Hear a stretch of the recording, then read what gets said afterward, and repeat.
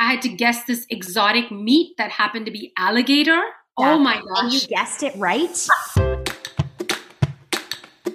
Hey everyone, I'm Morgan, co-founder of Primal Kitchen and host of the Primal Kitchen podcast. Today I'm excited to be sitting down with PhD turned food blog sensation, Kanchan Koya. Kanchan combines her doctorate in molecular biology from Harvard Medical School and her training from the Institute of Integrative Nutrition to elevate the health of families with science and flavor through an unlikely health hero, spices. She believes that spices are much more than a viral trend. Recent studies show spices might also contain powerful health-boosting properties. Before we get into it, a brief reminder that any and all opinions and views shared by hosts and guests on this podcast are the speaker's own, do not represent the view of Primal Kitchen or its affiliates or parent company. Hello! Hi, Morgan. It's so great to be here. Thanks so much for that kind introduction. Oh, yeah. No, it's so great to have you. Thanks for joining us. We are super pumped to chat with you. I know you use our products with your kids, so I'm thankful just to have a fan on the line. So let's just start with your story. How did you get here to this wonderful world of spices? Yeah. So, my relationship with spices goes back literally to probably the day I was born, because I was born in India. And in India, as many people might know, spices are kind of an integral part of every Indian family's kitchen, but also their pharmacy. FARM pharmacy, right? Okay. So we're a culture that really believes in the power of food as medicine and food for vibrancy, and spices play a big role. They have in ancient Indian medical systems like Ayurveda, which talked about spices 5,000 years ago. And so I kind of just always knew that spices were special, had medicinal value. Whenever I would get sick as a kid, my grandmother would whip up a golden milk. We didn't call it golden milk growing up. It was actually something that most Indian kids don't like because the grandma version is very potent. It has a lot of turmeric, unlike the fancy version down at my local cafe in Brooklyn. So, I grew up with spices. They're part of my DNA. But frankly, I kind of rolled my eyes at them because I was a scientist and I wanted to study science. And I came to the US to study, and I went to Harvard Medical School to do my PhD. And I was like, oh, all this mumbo jumbo, like food as medicine stuff. No, I want to work on real science. And then my lab at Harvard Med started to study, believe it or not, turmeric. Stop it. Yeah. Yes. Decades later, I'm, at one of the world's most renowned institutions, and I'm like, wait, what? They're studying the spice that I kind of rolled my eyes at as a kid. So it was really like a full circle moment, and it planted a seed in my mind that a lot of this ancient wisdom around these natural ingredients, and especially around food, is bearing fruit and also being corroborated by modern science, which I'm a huge fan of and like really passionate about. So it planted a seed for me. I dabbled a little bit in the world of biotech and pharmaceuticals. And then I became a mom, and my son was 6 months old, and I started to feed him food. I started to give him purees like pear puree and sweet potato. We were living in New York at the time. And it just felt natural to me to add spices to his baby purees. I wanted to add flavor, but I was also thinking about turmeric from my lab and all these polyphenols that spices contain and how they can be so beneficial. And like most parents, I wanted to give my kids the best start possible at life from a nutritional perspective. So I started to add spices to his baby food. And a lot of my mom friends in New York City were a little bit curious, also alarmed that I was adding spices to baby food. Like, is that even allowed? And I realized there's a lot of misconceptions around what we can and cannot feed our kids. Yeah. What we can and cannot eat ourselves. There's so much just nutritional confusion. And so I started Spice Baby back in 2014 as a blog, just to educate and inspire families, parents, to understand that spices have medicinal value. They have health boosting properties. There is science to back that up, and they add so much flavor to food. So why not spice up babies' food, kids' food, families' food, and really enjoy these age-old ancient benefits in our modern lives? Well, that's amazing. Yeah. There's a lot of research now on just like taste bud development and like kind of what you give a kid at, like the kids will eat anything at 6 months old. Like they're very like It's Yes. the toddler years that it gets tougher. So isn't there some research on like introducing spices early and then that kind of having a longer term effect on palate? Yes, there is emerging research that exposure early on to any flavors, not just spices, but there's a really cool study that looked at carrot juice consumption in pregnancy. So pregnant women who had carrot juice, their babies were actually more accepting of carrot mixed into their rice cereal than kids whose moms didn't have the carrot juice. And the study really just supports this idea that taste bud development begins as early as in the womb. Yeah. And so, yes, absolutely. Babies' palates are really adaptive and moldable. And, it's a great window of opportunity to just kind of expand their taste buds. There will be phases, like you said, the toddler years, age 4 or 5, where kids develop strong preferences, not just because of taste buds, but because they want to have agency around what they're eating. Yeah. And my kids are no exception. But we can really give them a head start in terms of adventurous eating and being open-minded by exposing them early to a host of different flavors. Yeah. So did you start, like, what did it look like? What else were you giving your kids then? I was giving them a lot of foods that people out in the West would be familiar with. So like mashed avocado with lentils, but I would add a little turmeric to that. If I was doing, sweet potato, I might do a little bit of cinnamon. If I was doing pear, I might do cardamom. So it was like really just the things that we normally give babies.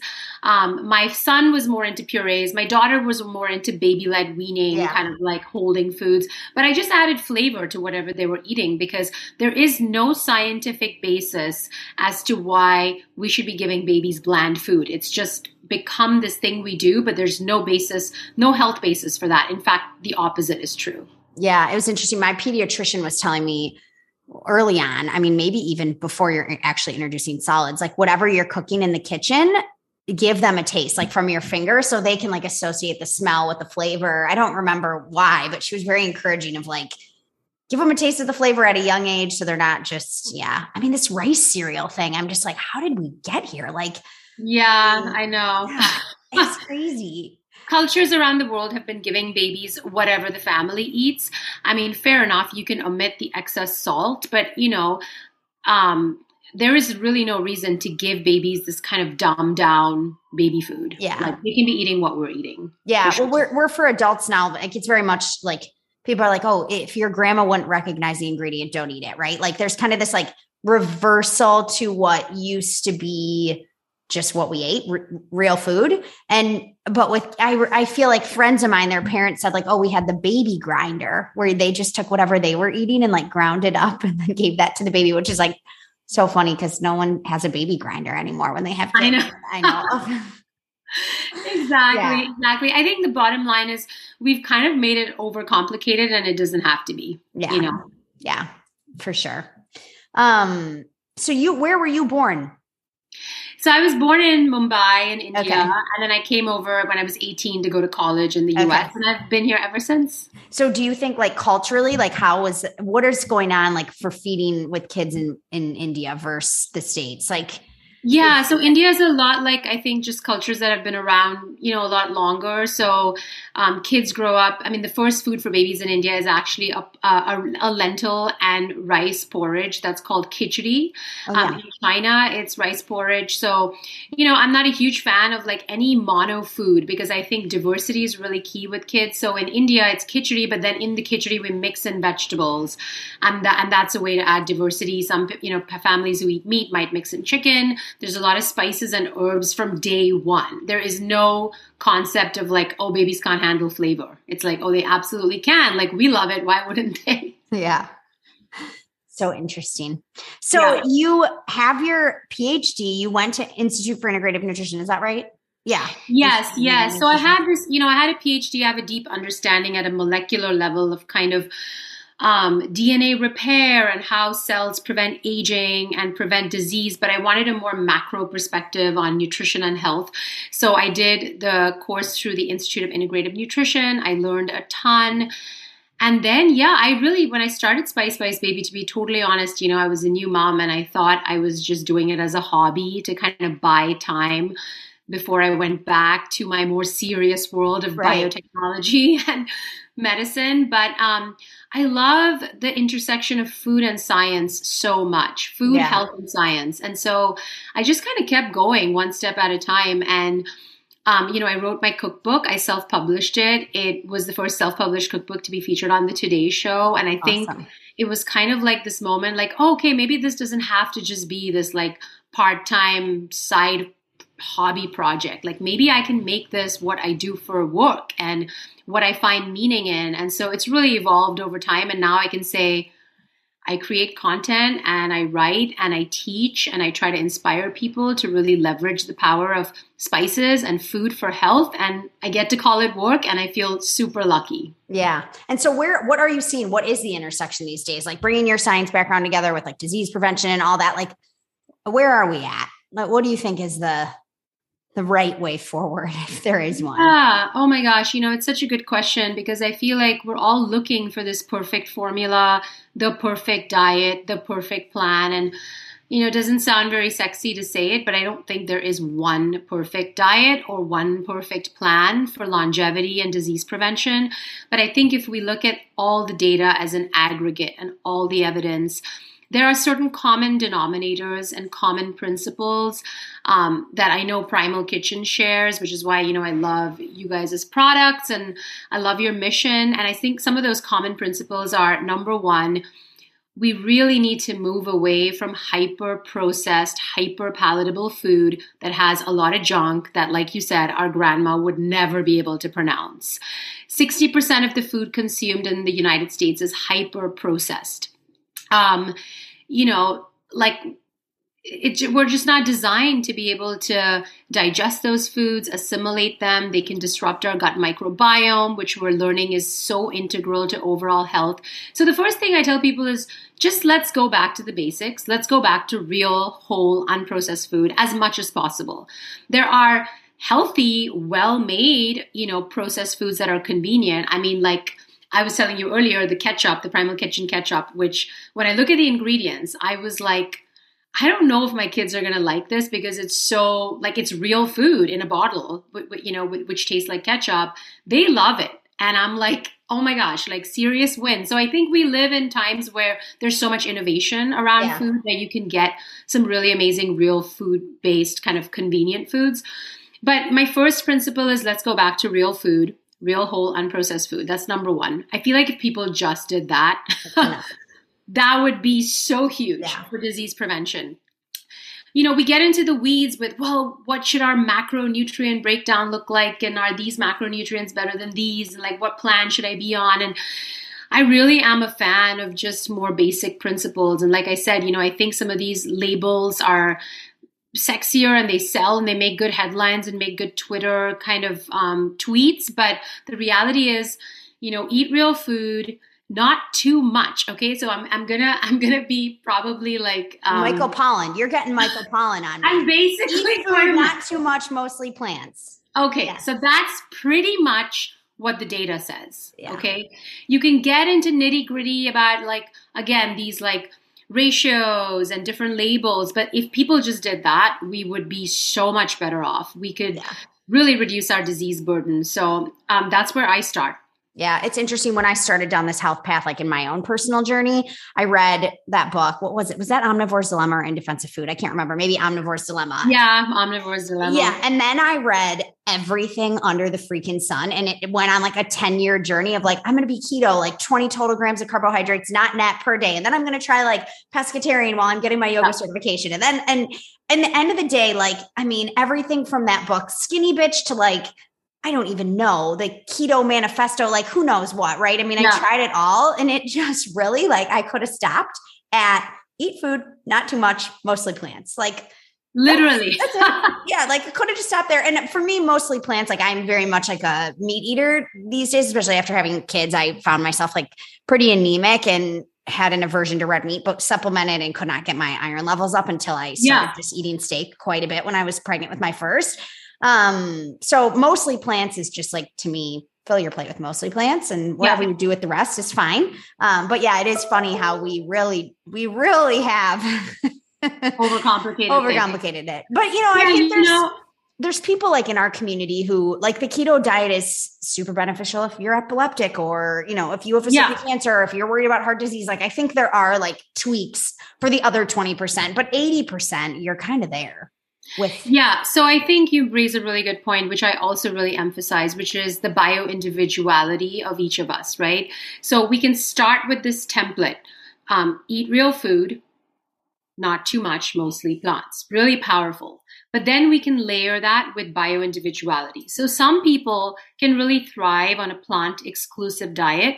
Frankly, I'm not one of them. I've tried it because I would love to for environmental reasons or whatever, just lower my carbon footprint. But I do better with mostly plants and some sustainably, responsibly raised animal products. And that works for me as a bio-individual human being.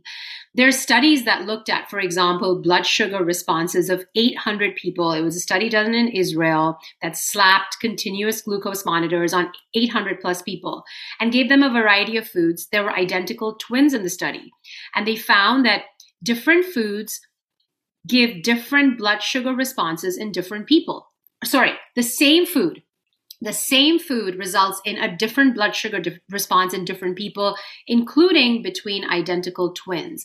And the hypothesis is that we're unique, not just genetically, but also in terms of our microbiome. Yeah. We have this unique microbiome fingerprint, and it kind of dictates how we respond to different foods. So some people can get away with a lot of whole, unprocessed, complex carbohydrates. Some people do better with higher healthy fats and more protein and less complex carbohydrate.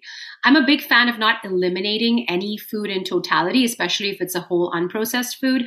But I think what you talked about, this kind of experimentation that is important that we do with ourselves to find the ideal diet for us. And so when people ask me, what's the best diet for health? I'm like, what's the best diet for your health? If you start with this basic formula and then you have to tweak and experiment, maybe certain macronutrient ratios work better for you than for the person next to you. And you honor that. You listen to your body. You see how you feel. And it can also change over time. It can change during periods like pregnancy. Yeah. So I think just that basic fundamental kind of principle that we described, and then layering on that, like listening to your body and honoring your bio-individuality. And I think you're going to be on the right track. Yeah, for sure.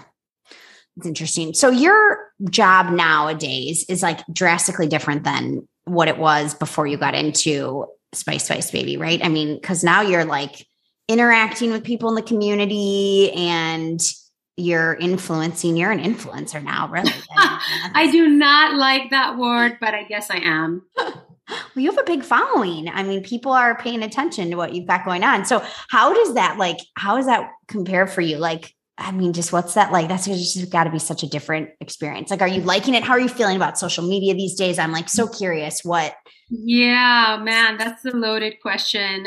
Social media. So I'll answer the first part of the question first, which is, in some ways, my work is similar to what I did in the lab. So when I was in a lab, I would come up with a hypothesis. I would design an experiment. I would test it. Now what I do is I create recipes, which feels very similar to me to being in a lab, kind of mixing molecules, as nerdy as that sounds. I mix ingredients that have functional benefits to try to create recipes that can, for example, support your gut health or your mood or inflammation management or your immune system. So I feel like it's quite similar, except now I get to eat my end product, which is fun. And it's something that even when I was doing science, I always feel like science is so powerful, but it's only powerful if people can leverage it in their lives for better health. And I feel like I'm closer to that goal and mission now as a influencer, educator, advocate. Yeah. Yeah, exactly. Yeah. So it really works for me. Social media is so powerful on the one hand, right? I wouldn't be here without it. I wouldn't be able to talk to my audience without it. And I wouldn't be able to unleash my creativity without it, frankly. And I wouldn't have a job without it. But it has a dark side, like most tools or most things in life. And I think just being aware that these algorithms are designed to keep you on the platform 24/7, which we all know is not good for our mental health. So I try to be really mindful and conscious about how I use social media, how often I'm on, how quickly I can get sucked into the rabbit hole, and how it can also hit these vulnerability buttons that we all have, of comparing ourselves to others, feeling less than, feeling like we're not quite where we should be, making us feel inadequate, unworthy. I mean, all those things are happening. And I think I just try to be really mindful. When I get on, if I feel icky energetically in my body, I know that maybe I've been spending too much time on social and I need to get off. I think it's really hard to be truly creative when you're just consuming content. Yeah. So I really try to balance creation with consumption. Yeah. Yeah, it's something to be managed, but I don't hate it because I think it can be really powerful if used properly. Yeah. You know what's interesting? I feel like in your profession, like you kind of get a lot of like flack or like, oh, they're just like on their phone all the time. But like you hit on an interesting thing. It's someone I'm not like, I'm a scroller. I'm not a sharer. And so I think that's worse. Like it's better to at least be like putting your life out there or like sharing what you're doing versus just spending like time scrolling. And I think I have a lot of friends who have, their business is based off their social media following. They spend a lot of their time doing that, but they're like in DMs talking to people and like posting content and creating content. And that's like a very different experience than just consuming content. So it totally is. But I think the dark side is relevant on both sides. How many followers do I have? How many followers does he have? Yeah, there's a lot. How many likes did I get? Why didn't I get the likes? People don't like me. They don't like it's like the inner child gets triggered. Yeah, We all have that insecure side. Yeah. And if we're not mindful, it can really get activated and kind of take over and affect your mental health. For sure. Yeah. I find like I'm a sensitive person with like media consumption in general, like even absent social media. And I just don't think we were meant to know like the negative things that are going on in every corner of the world on like this escalated scale. Sometimes I'm like, my God, this is just like, it's too much, like you didn't know what was happening in every neighborhood in the world, like 200 years ago, for better or for worse. And some people can handle it. Like I'm one, if I watch like a intense show before bed, like I don't sleep, I have nightmares. So I definitely like can't handle it. I can't. It's an interesting thing. I mean, Morgan, you hit on something really important. Like, I think when we're talking about health, we have to talk about our nervous system, which is regulating so many things like stress, fight or flight. And there is evidence to suggest that if we spend too much time in these virtual realities being bombarded with information that our primitive nervous system is not designed to handle. I don't think any of us are designed to handle the onslaught of information we're exposed to. Yeah. It has consequences on our physical and mental health. Yeah. There's evidence that stress can alter your microbiome. We know it can alter your immune system. It can alter your digestion, like blood sugar response. I mean, if your cortisol goes up, your blood sugar goes through the roof. It's like, absolutely. So I really do think, I'm a big fan of fasting, the sort of eat real food, not too much part. Like I'm a big fan of intermittent fasting. It has changed my life. And I kind of think like we also need to fast from content. Yeah. Like consumption, not just food consumption. Yeah. I frequently delete my Instagram. Like I'll delete it for like 10 days and then I'll go back on and then I delete it again for, I have a timer. That just goes to show how quickly I get in a bad spot. I need to delete it again. Like it's so unhealthy for me, but anyway, yeah. Yeah, you can, my biggest tip I've done it is to set the timer on the app. So the app has an option where you can set a time limit and it alerts you and it really, really helps. So I have a 60-minute time limit a day. And frankly, if you're a content creator and this is your work, like I actually have someone helping me so that I don't feel like I have to be on the app all the time to like acknowledge people's comments or say thank you, stuff like that. Yeah. No, that makes sense. Okay. I'm changing subjects here, but I want to know your cookbook. What are some of your favorite recipes from the cookbook? Oh my gosh, that's so hard. I have 100 recipes in there. I don't know, other cookbook authors or food bloggers may feel this way. So I wrote this cookbook back in 2017 when my daughter was born. She's now 4.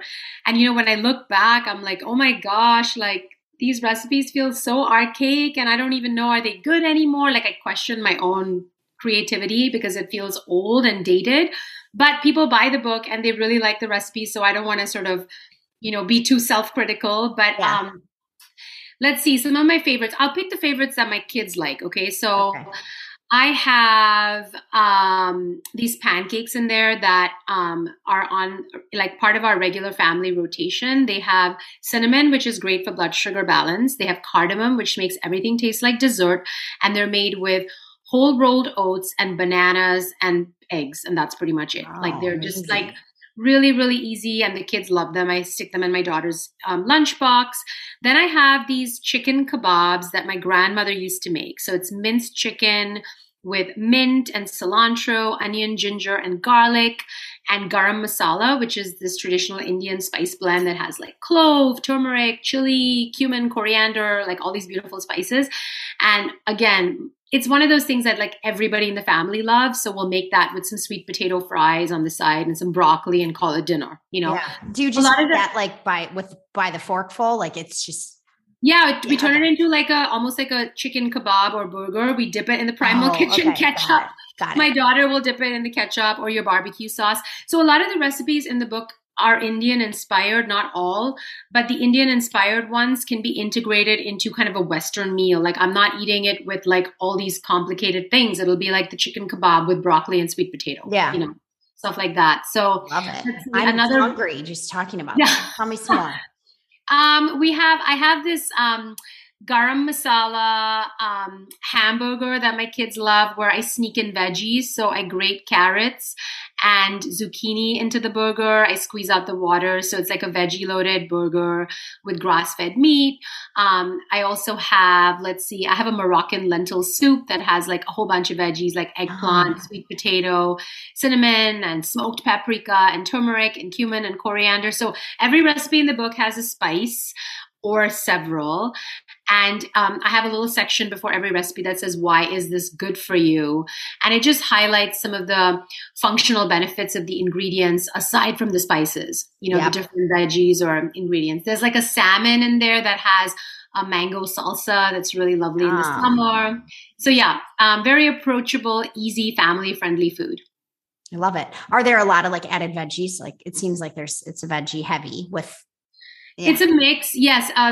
There's a huge emphasis on plants, mostly plants, but there are recipes that incorporate grass-fed meat or chicken or wild-caught salmon and eggs for sure, pasture-raised eggs. So it's like a plant-forward kind of omnivore-friendly book.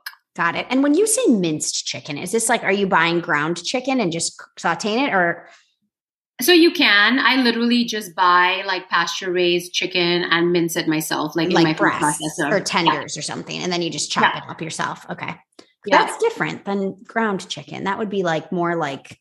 So I don't chop it up. I grind it in my food processor. So Yeah. I was going to say, man, that sounds like it would be really time consuming. So you just like pulse it in the Cuisinart? Yeah, and you can totally just buy pre-ground chicken at your butcher and just add in the onion, ginger, garlic, cilantro, mint. Yeah. Interesting. Okay. I love it. Very cool. So you were on Food Network's Money Hungry show last summer, right?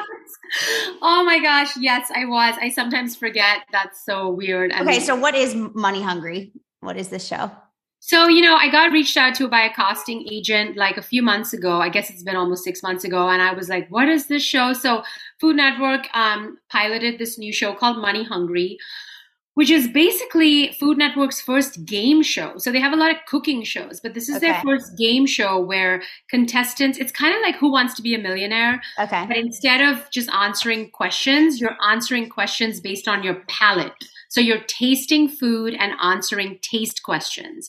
So Money Hungry is basically a game show that challenges your palate with 15 taste-related questions. You get 2 lifelines in case you don't know, just like Millionaire. And if you win, you win $50,000. And believe it or not, I was the only one that won in the first season. And it's totally surreal. I can't believe it. No way. You were the only one? So crazy. So you had to taste stuff blindfolded and say what was in it or what? I had to taste 15 dishes, some blindfolded, some not, and answer taste-related questions. Sometimes it was like, what's missing in this dish that's usually found in this dish. Does it have A, B, or C? Like, what are the 3 different cheeses? Like, I had to guess this exotic meat that happened to be alligator. Yeah. Oh my And you gosh. guessed it right? I did.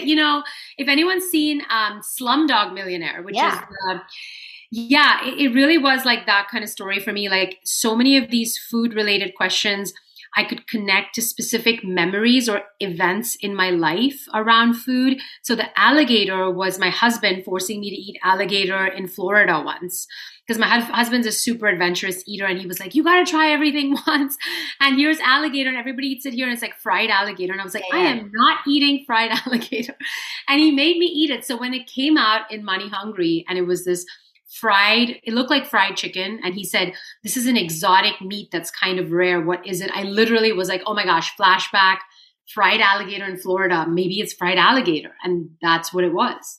Oh, wow. So you got every question right?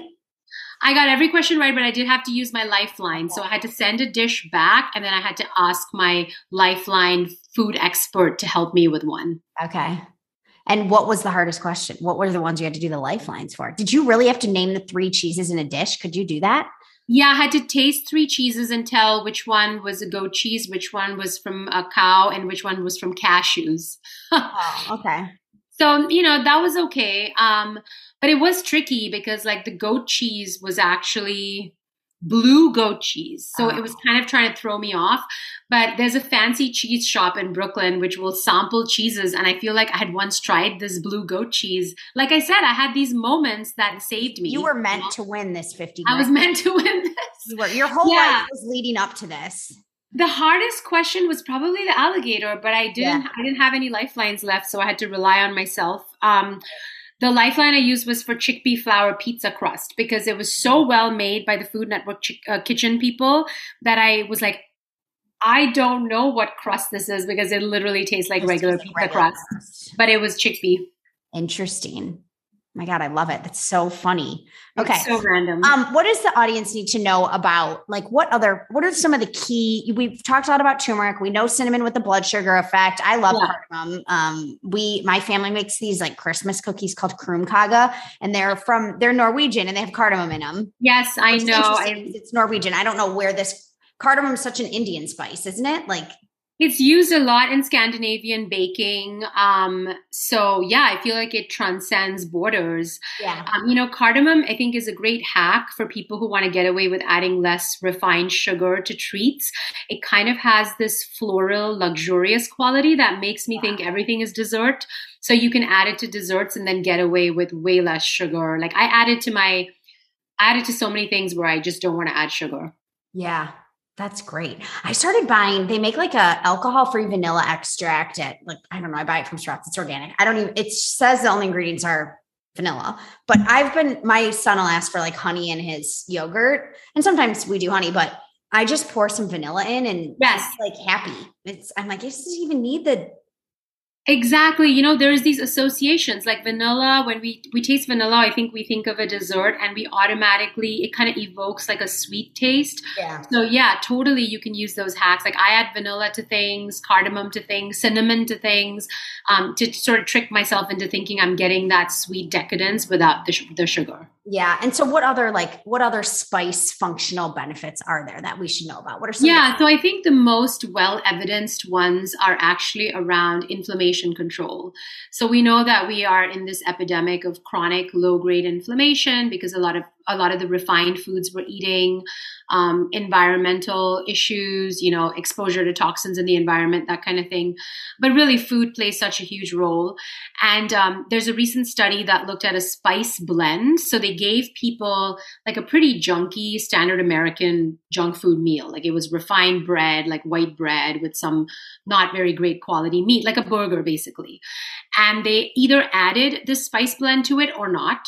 And then they measured biomarkers of inflammation after the meal. And they found that when they added a tablespoon of the spice blend to the dish, there was a statistically significant reduction in markers of inflammation right after the meal. And it's a really cool study because it was randomized, it was controlled, there was crossover design. So, I think we've had a lot of test tube studies that have suggested spices can block inflammation, but now we have human studies that show in culinary amounts it can have that effect.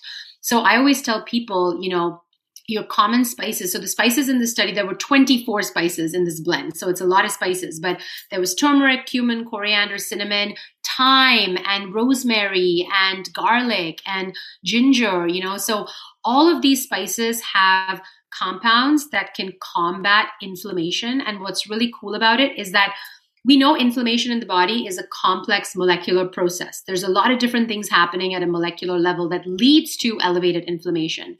And spices can inhibit a lot of different steps in that process, and different spices can do so in different ways. So when you combine spices, like you make a little blend in your house of a little turmeric, cumin, coriander, paprika, and say thyme and rosemary, and you add that to your burger, your meatloaf, your stew, your bolognese, whatever, your soup. And now you're really getting a significant boost in the anti-inflammatory properties of that food. I think that's really empowering. It's really actionable. And guess what? The best thing is it tastes better. Yeah. So I'm like all for... So yeah, there's so many spices, but some of the ones I mentioned, like paprika and cayenne or sumac, which I think is very underappreciated in the West. It's a Middle Eastern spice. It kind of tastes like lemon without the liquid. It's purple, which means it has these powerful plant-based compounds called anthocyanins. It has anti-inflammatory and antioxidant benefits. I love adding it at the end, like on a salad or on hummus or really anything where you want to just kind of perk it up. Like where you would add lemon, you would just add sumac. You can also add both. And you're just adding in this small but meaningful way more antioxidants, more anti-inflammatory properties to everything you eat. Yeah, I love it. And you're more creative and inspired in the kitchen. Who doesn't? Totally. So yeah. Okay. So a few just like rapid fire questions for you. So what are you most excited about in health and wellness these days besides spices? Yeah, I'm most excited about the fact that we're kind of going back to the basics, which I think is really powerful. Like we discussed, going back to basics, like eating real food, mostly plants, honoring your body. These are all very basic, kind of not that like magic bullet, sexy things to talk about, but really, really powerful. And I feel like more of the conversation is moving in that direction, which is going to be really beneficial. The pendulum swinging. It was like all convenience for, yes. People didn't know, like my mom's so healthy now, but like she didn't know this stuff we know growing up. Like when she was raising us, there wasn't the information. And once you know it, you're kind of screwed. You can't like unknow it. And then you can't unsee it. Exactly. Yeah. Who's inspiring you these days?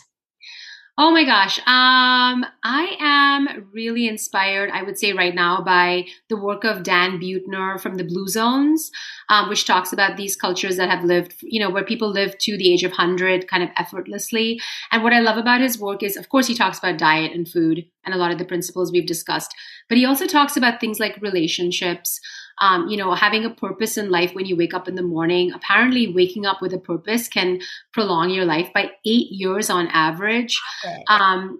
Talking to having relationships with people you interact with throughout the day. So like your local barista, the checkout person at the grocery store, like kind of saying, hello, how are you? How's your day going? I mean, just more human connection can also really lead to longevity. So I love science and food as medicine, but I think there's so much other kind of therapeutic value in our lives, like our relationships and our sense of purpose, and they can really impact our health. So I'm inspired by that at the moment.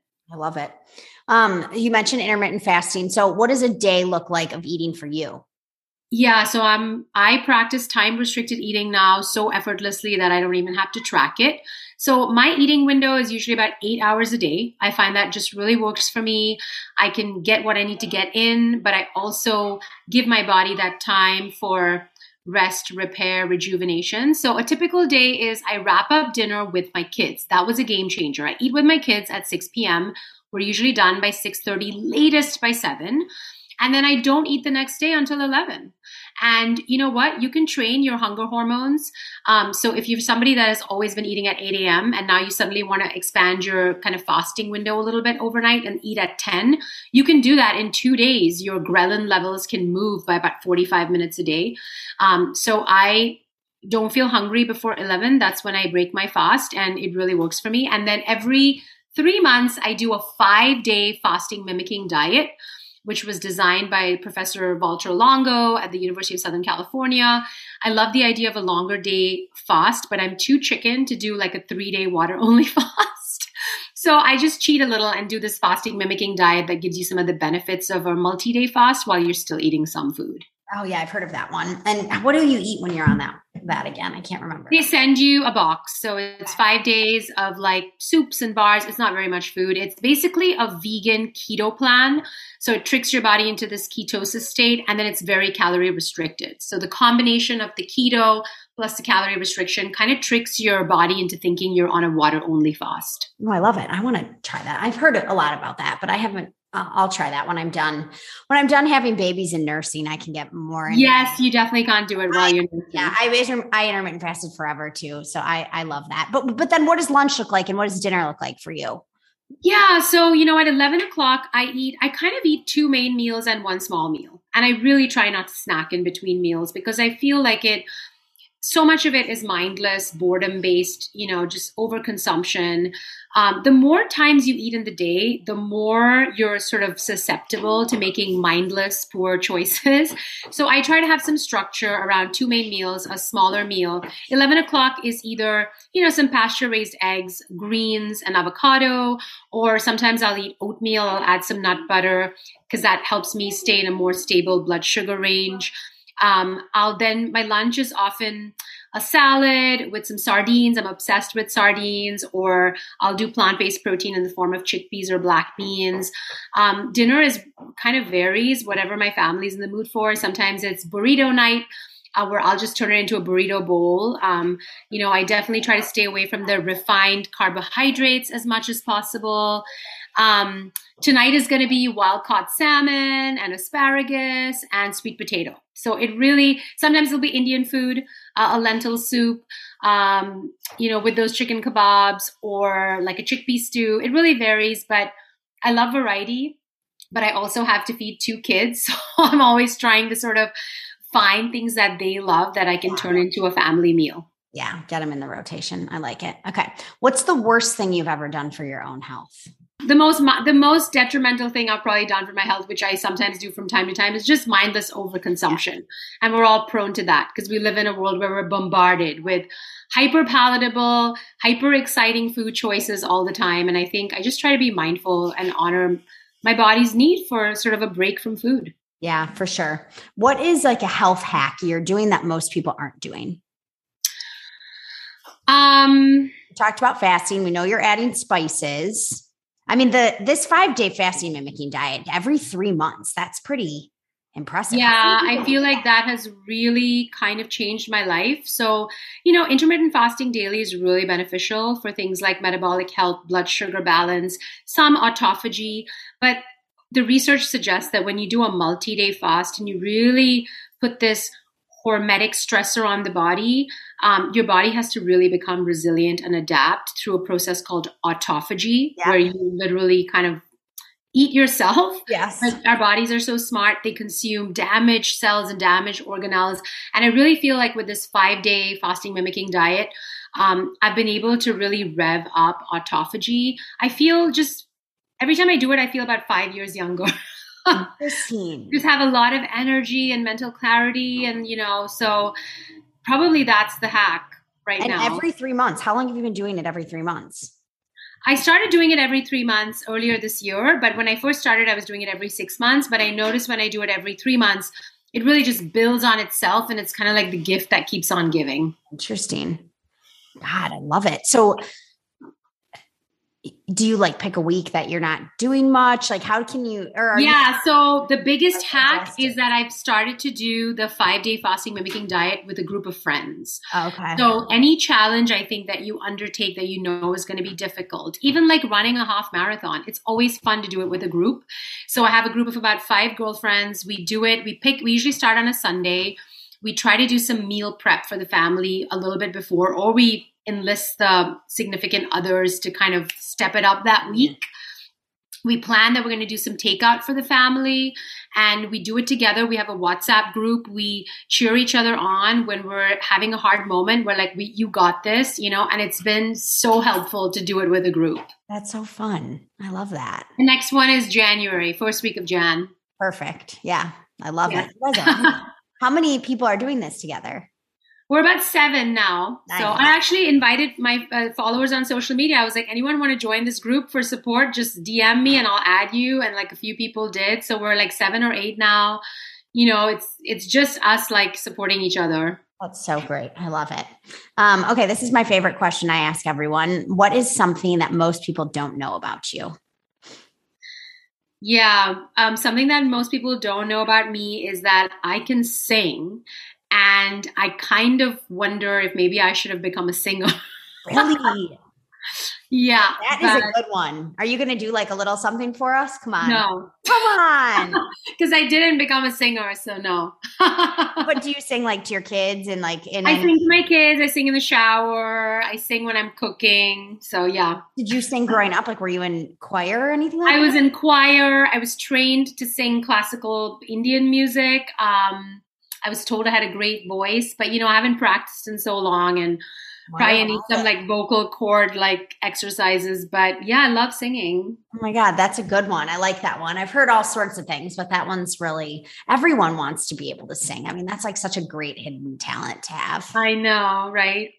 I love it. Well, thank you. It was so wonderful to meet you. I've learned so much today. I'm really impressed by all of your biohacking, health hacking stuff you've got going on, and just your platform that's influencing so many people. I'm going to go cook out of your cookbook for sure. I'm craving now all of these things. So thank you so much. Why don't you tell everyone where they can find you? Maybe they want to join your fasting mimicking group. I know I do. So fill us in. Where can we keep up with you? Yeah, so I am very active on Instagram at Chief Spice Mama. I'm also on TikTok because apparently you have to be also as Chief Spice Mama. So I'm very active there. You can DM me, reach out to me that way. And then I have a blog/website called spicespicebaby.com where I regularly post recipes, and I have a newsletter. You can sign up through the blog where I share recipes, health hacks. I'm actually doing an intermittent fasting frequently asked questions blog post soon. So it's a lot of stuff around food, deliciousness, and sort of lifestyle to help us all feel our best and live our best lives. So Come reach out. Amazing. Thank you so much. Thanks so much, Morgan. It was so fun.